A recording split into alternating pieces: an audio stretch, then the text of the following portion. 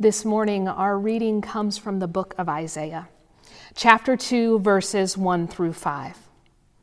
At the conclusion of the reading, you will be invited to affirm these words for us today. I will lead us by saying, "This is the word of God for the people of God," and you will be invited to respond, "Thanks be to God." Hear now God's word for us this day. This is what Isaiah, Amoz's son, saw concerning Judah and Jerusalem. In the days to come, the mountain of the Lord's house will be the highest of the mountains. It will be lifted above the hills. Peoples will stream to it. Many nations will go and say, "Come, let us go up to the Lord's mountain, to the house of Jacob's God, so that he may teach us his ways, and we may walk in God's paths." Instruction will come from Zion, the Lord's word from Jerusalem. God will judge between the nations and settle disputes of mighty nations. They will beat their swords into iron plows and their spears into pruning tools. Nation will not take up sword against nation. They will no longer learn how to make war. Come, house of Jacob, let's walk by the Lord's light. This is the word of God for the people of God. Thanks be to God. It is the first Sunday in Advent, and as we enter into this season, we listen for the voices of hope that are reminding us that we are coming into a time of waiting and preparation. For early Christians, the season of Advent reflected the season of Lent, and that's why they chose the color purple, as a reminder that in this season they too were preparing their hearts through fasting and penitence for the miracle that would come on Christmas morning. In modern times, we have maintained the practice of preparing for Christmas in the Advent season, even though it often looks a little different. In modern times, we prepare for Christmas by shopping and decorating and hosting parties and attending concerts and squeezing every last festive minute out of the season. Well, at least that's how things were before 2020 struck. In the last 8 months, we have learned that this year is anything but typical. Between a global pandemic, natural disasters, social distancing, nothing seems ordinary about Advent this year. That can feel very sad. It can bring grief.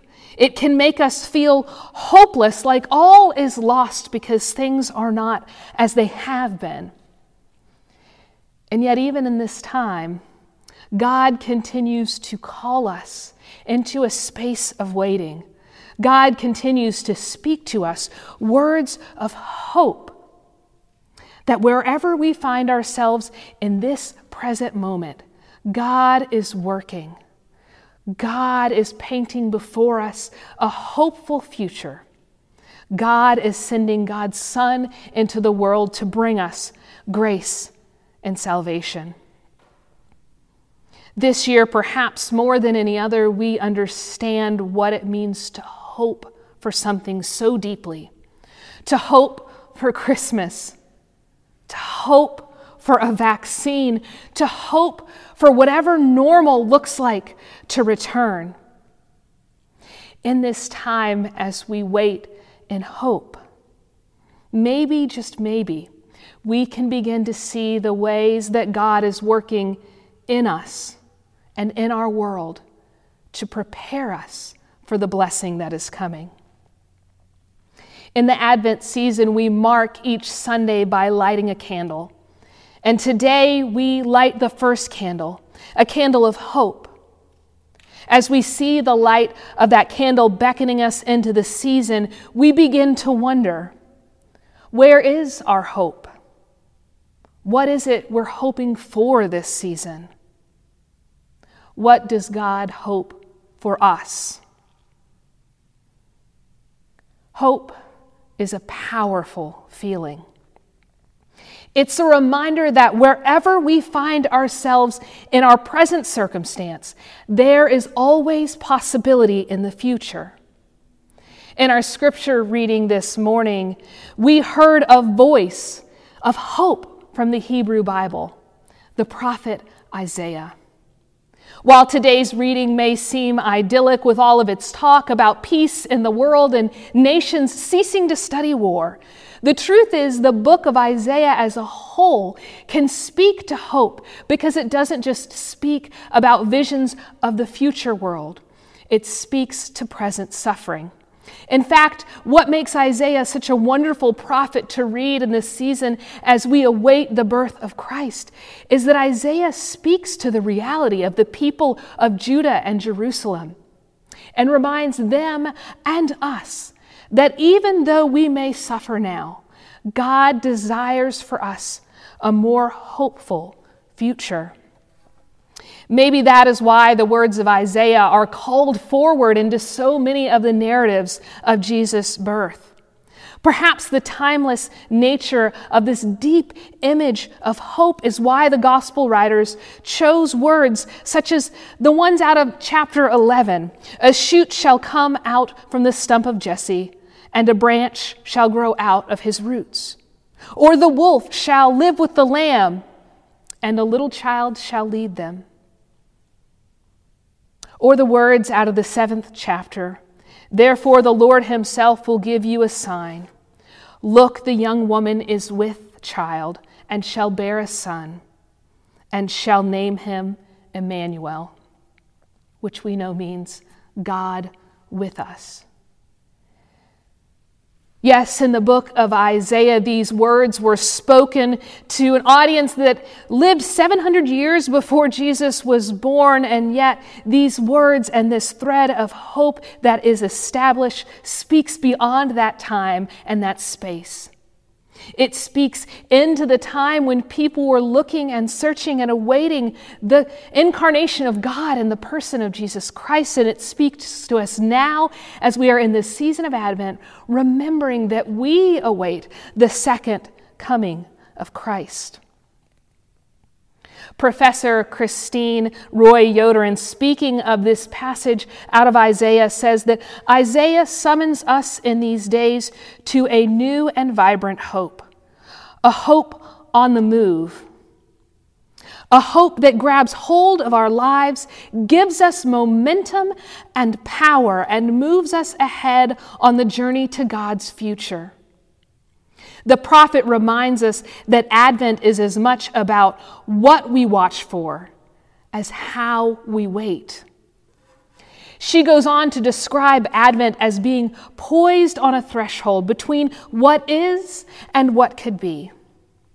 And as much as we want to walk and cross over that threshold, which carries us from where we are into God's brilliant future, we are aware that our feet are weighted down by the mud and the muck of the present. The mud and the muck of the present. By war, by violence, by hate, by suffering. And yet, she says, the voice of Isaiah in this scripture is calling us, inviting us, pulling us to walk through anyways. Let us walk by the Lord's light, the prophet beckons. Indeed, this is the invitation of Advent. As we await the coming of Christ, we do not stick in the present. We do not admit defeat under the realities of our world. We do not throw up our hands, even in 2020. We proclaim the hope that we continue to find time and time again in God, time and time again in Jesus Christ, who is being born into our world. As people of faith, as people who accept the invitation of Advent, we work and we live into the vision God has given us to change weapons of war into tools of peace. This Advent is going to be an Advent unlike any other. And we acknowledge that with that, there comes a sense of loss and a sense of grief, a sense of anger and frustration, and yet even in the midst of our present circumstances and all that we feel, we acknowledge that there is the tug of hope beckoning us to see the world with new eyes, to live in a new way. Advent is not about passively letting life happen to us until Christ comes again. Advent is about walking the light of Christ into the world as it dawns upon us. It's about going out into the world and looking for signs that God is working. It's about listening to the stories and voices around us and in hearing them saying, look, there is God. There is God speaking to us about what could be. I know that this Advent season is not like any we've seen, but I give thanks for the unusual way 2020 has brought us into this space. I give thanks that we have this opportunity to hear many different voices proclaim and witness to God's work in the world.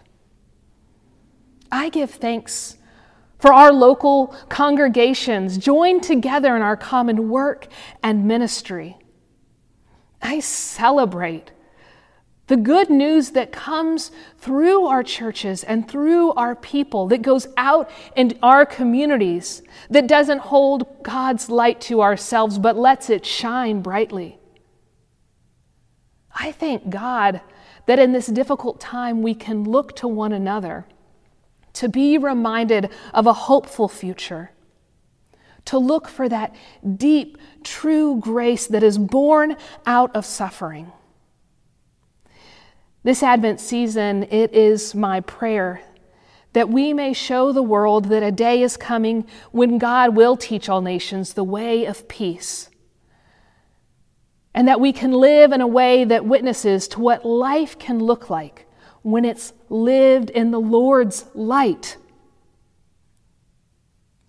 In this season, this Advent time, this space of waiting, may we be people of hope.